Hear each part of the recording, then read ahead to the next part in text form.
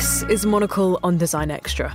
It's a short show to accompany our weekly programme where we discuss everything from architecture and craft to furniture and fashion. I'm Maylie Evans. Swapna Temhane is a Montreal-based artist, curator and writer whose installation, The Golden Fibre, is now part of the Scottish Design Galleries at the Victoria and Albert Museum, Dundee.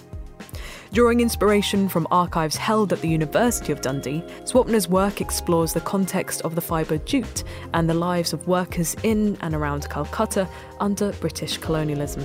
The installation includes a collage of archival photographs and drawings of workers and microscopic images of jute paper that Swapna has made by hand.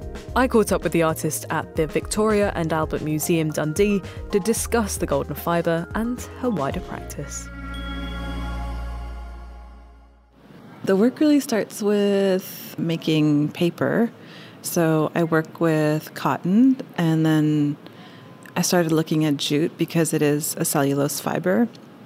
I was visiting Glasgow and researching about jute, and I saw that Dundee had this incredible history of jute production. So I came over here and began some research in the jute mill archives at the University of Dundee. And this work, it's looking at the presence of women in these archival photographs, which I noticed right away there were very few. Of course, there's archival photographs of the mills here in Dundee, which had a lot of Irish women, migrants who were working here. And the case in what was undivided Bengal at the time was noticing there was a lot of men in the photographs and very few women. And I thought that was a really interesting contrast. I wanted to learn why that was. So this work is really looking at the role of the laborer and looking at the role of gender within that. And why for you is it really key to focus on the labourers? I think a lot of people sometimes get focused on process, on sort of the material itself, but why are people sort of front and centre in your work? I think I wanted to know who they were because in the jute mill archives here in Dundee, a lot of names were recorded or they're accident reports and there's a name associated with it. And in this case, in the Indian context, there were no names.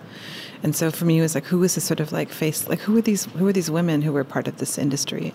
And also through my research, learning that the women who are working in the rural settings were actually really integral to bringing all that raw product into the cities for production. Through drawing from the archival photographs, I wanted to create a process of looking through the drawings and I guess bringing them a lot of power and presence. It's a digital print of a collage. I've embedded the archival photographs and the drawings together. Bodies are sort of emerging out of these photographs. My practice really begins with drawing, which is why I began to make paper, and the kind of links are between thinking about the surfaces I'm working with and can those surfaces tell us more about their historical presence through their materiality. The paper kind of is present in this installation in two ways. Within the collage, I've embedded these photolithographs on this handmade jute paper. So jute, how it's produced now is purely for export. So I kind of went over to my local hardware store and got this tree wrapping material and have used that to make the paper from. The fact that jute is used for so many different types of products and is actually so integral to shipping goods all around the world, we don't really think of it as such a robust product. And because I wanted to do drawings on them, I was noticing that, like, if I just use my pencil, it would really pull up the fibers of the paper that I had made. These are drawings that are then scanned and then printed as photolithographs. So I wanted that drawing feel on the paper. Your practice more widely, I was struck by some previous works you've done where pattern and ornamentation sort of play a really key role. I wonder if you could tell me a little bit about how you approach ornamentation in detail. So that feels like a really separate body of work. Everything looks quite different from each other, but I'm wanting to come at how, someone from my culture, for instance, like how do we find our own language in image making? And how have ideas of ornamentation, who has decided that that is a negative or positive thing? I always use the word reclaim, but that's not the right word. How do I reorient or have a sense of ownership over what ornamentation could be for me. I work in a very separate part of my practice. So the drawing, I feel like there's sort of two things. Like there's a solitary sort of drawing, or making paper is a very solitary activity. It's quite meditative. And then the other part of my practice is working with block printers in Kutch in Gujarat. And I'm ultimately interested in the hand. The hand really unifies these kind of two ways of working, because with block printing, it's all hand done, but there's this idea of uniformity. But if you look carefully, every single print is slightly different. So I'm working with a specific building that was designed and built by Corbusier in the 50s in Ahmedabad, which was a real center of textile production. And that building in specific, I've kind of taken it and turned it into these motifs designed into wood blocks. They've been carved by woodblock carvers. Those are amazing objects in themselves. And they're printed and they're dyed using indigo. So I work with Adruk printers, and they have a tradition of using indigo, red, blacks, and natural colors. Yeah, it's funny for me because I'm always a little uncomfortable with patterning. And I have a hard time even looking at that work because it's so much pattern, and I'm really interested in mark making in the way that I understand it as a drawer. So that body of work, I'm starting to think of those pieces as like a document of a process and a document of thinking about ornamentation.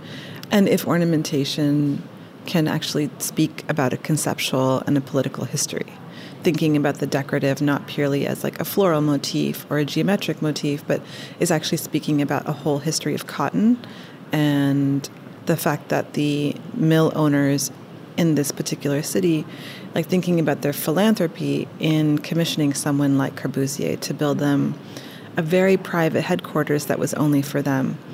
The Textile Mill Owners Association building is now open to the public, but at the time it was purely for a very small group of people.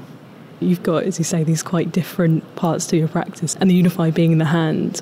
How do you manage going between the two? I don't know if collaboration is the right word. I'm still trying to process that idea. Working with Salim Ahmed Khatri, who is the block printer that I've been working with now since 2018, I'll send him something, or I'll send him the blocks, and I'll send him kind of a very rough design or a rough kind of layout. And then the rest is really up to him. He knows I'm interested in ideas of interruptions, so pulling out a block. I'm interested in empty spaces. So with block printers, when they work commercially, they will fill the entire length of cotton that they have. They'll fill it from edge to edge and length to length.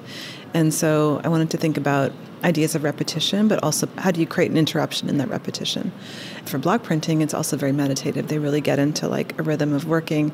So I'm kind of pulling him into like a counterintuitive way, but also questioning ideas of symmetry, questioning ideas of layout and design, because wood blocks, they might be like 4 blocks that make up one image. So what happens when you pull out one of those blocks? Do you see something differently? So I'm interested in that sort of process. A lot of it is like, I'll get it back and I'm curious about his decisions or his ideas of placement or his ideas of color, which we also speak about in length. And then when I'm working by myself, it is very demanding to work with a group of people who are really dependent commercially on their production. So when I kind of come in, I'm interrupting his normal workflow, and there's a lot of pressure for me to just tell him what to do and like, to get going. With your work spanning continents and engaging with people and makers from different parts of the world, what are you seeing at the moment, or what are you finding interesting when you are engaging with other makers and designers who are interested in similar ideas or approaches? For me, it feels like there's definitely a lot of thinking, and I think a lot of intrinsic pride for those of us, whether you're in India or part of a South Asian diaspora. We grow up with textiles around us all the time. Whether one goes to design school, art school, you're not informed as how to celebrate that or where that fits into a system of value. So that kind of idea of pride, I can see that now in how artists and designers are working with craftspersons in India, and there also seems to be a shift in actually naming those craftspersons. So instead of these, for me, that body of work around the artwork Mobile Palace, which is all about that kind of patterning and ornamentation, For me, it was very important that everybody who I work with is listed, from the woodblock carvers to the block printer. I'm tired of seeing an anonymous brown hand printing something, or anonymous, like an embroiderer. Who are these people? They know the value of their own work as well, and they know the value of their own knowledge and how they make things. So that is really important for me, and I think that seems to be happening across the board.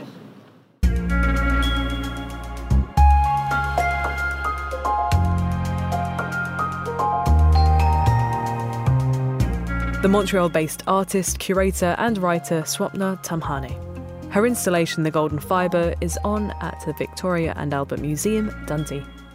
That's all for this week. If you're eager for more design stories, then listen to Tuesday's edition of Monocle on Design. Or if you prefer print, then pick up a copy of Monocle magazine on all good newsstands now. Today's episode was produced by me, Maylie Evans. Thank you for listening.